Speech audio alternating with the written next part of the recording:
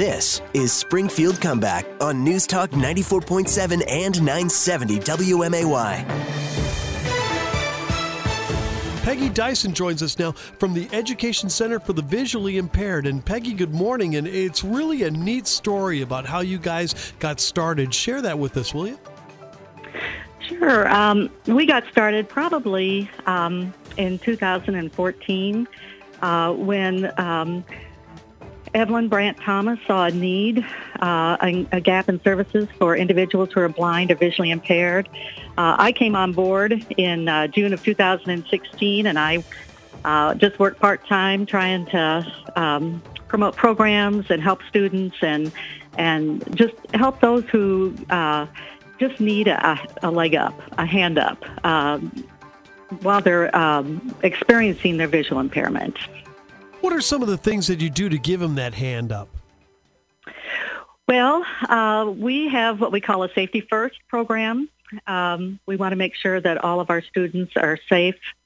And so we provide information and class demonstrations on orientation and mobility to help people to navigate their environment either at home or on the streets of Springfield or in their yards. We want to make sure that they're safe, and so we give them some tips on how to use their white cane or trailing techniques or squaring off techniques so that they can just stay safe in their environment. The other things we do is we help people with their iPhones or their iPads. Every iPhone and iPad has what they call a voiceover feature. So if you're blind or visually impaired and can't see the screen, you can turn on this feature and help people to hear what's on the screen, or use a map, or just use the phone more efficiently. Exactly. Peggy Dyson is with us from the Education Center for the Visually Impaired on News Talk 94.7 and 970 WMAY. Now, one of the stories, Peggy, that you shared in an email with all of us is a story of a man who, had his sight his whole life pretty much till about 2-3 years ago, and then was blind. Is that the usual person that comes for help from the ECVI, or is it? Are there people that are blind from birth that also are helped? Well, we're finding out more and more, Chris, that there are people who are losing their sight. And when they lose their sight, they don't know where to turn to. And so if we can give them some tips and tricks on how to navigate their world by losing their sight to help them maintain their independence, that's what really helps. Not normally do people lose their sight suddenly like our student did 3 years ago, but it's more of a gradual process. But yeah, we were glad to help that student a lot, and he's become a board member for us too. Oh wow, that's terrific! Yeah, because it was quite the story there about going lights out. But like you said, it usually just is a process where people gradually lose their sight as they're going on. Mm-hmm. Is it more difficult to navigate them through the world of having visual impaired than it is somebody that's been born without a sight? Well, the person who has their sight and then loses it has more of a mental image of their surroundings and their environment. People who have never had sight, it's kind of hard to describe color and objects and those kinds of things. But it's a lot of it is mental mapping, helping people to mentally visualize in their heads what's around them, the objects that are around them, how to pick up objects, how to avoid hazards, those kinds of things. So I think it is easier for those who maybe have had sight and lost their sight. Peggy Dyson is with us from the Educational Center for the Visually Impaired on News Talk 94.7 and 970 WMAY. Peggy, as many nonprofits have had, you've had a whole boatload of events that you've had to cancel due to the pandemic in 2020.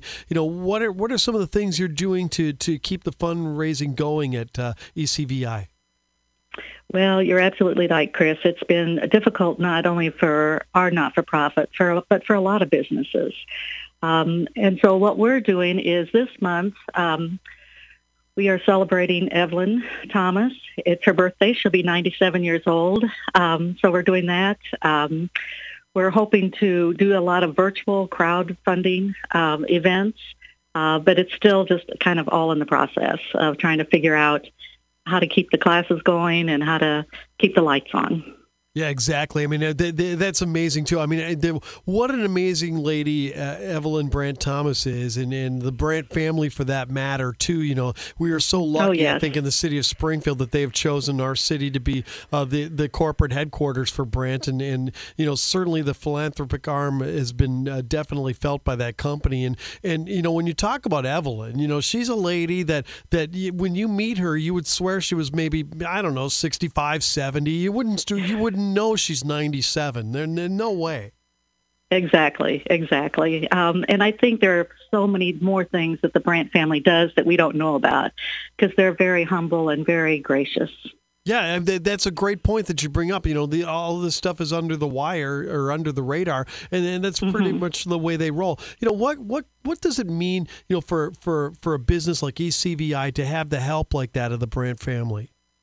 Oh, it's invaluable. It is just invaluable. I don't know where the center would be without their help because it's not just advice and resources that they provide, but it's just knowing that they're there, that I can turn to them anytime, and they're there just to say, give me a hand and say, try this. Exactly. So it's invaluable. That's terrific. Listen, Peggy, how can people help out the Educational Center for the Visually Impaired? Well, it would just be amazing if they could send donations to us. All of our classes are free, so all of our services are free to our students. Our address is 3240 Headley Road, Suite C in Springfield, 62711. Or they can go to our website and just click on a donate button. Our website is edcentervi.org.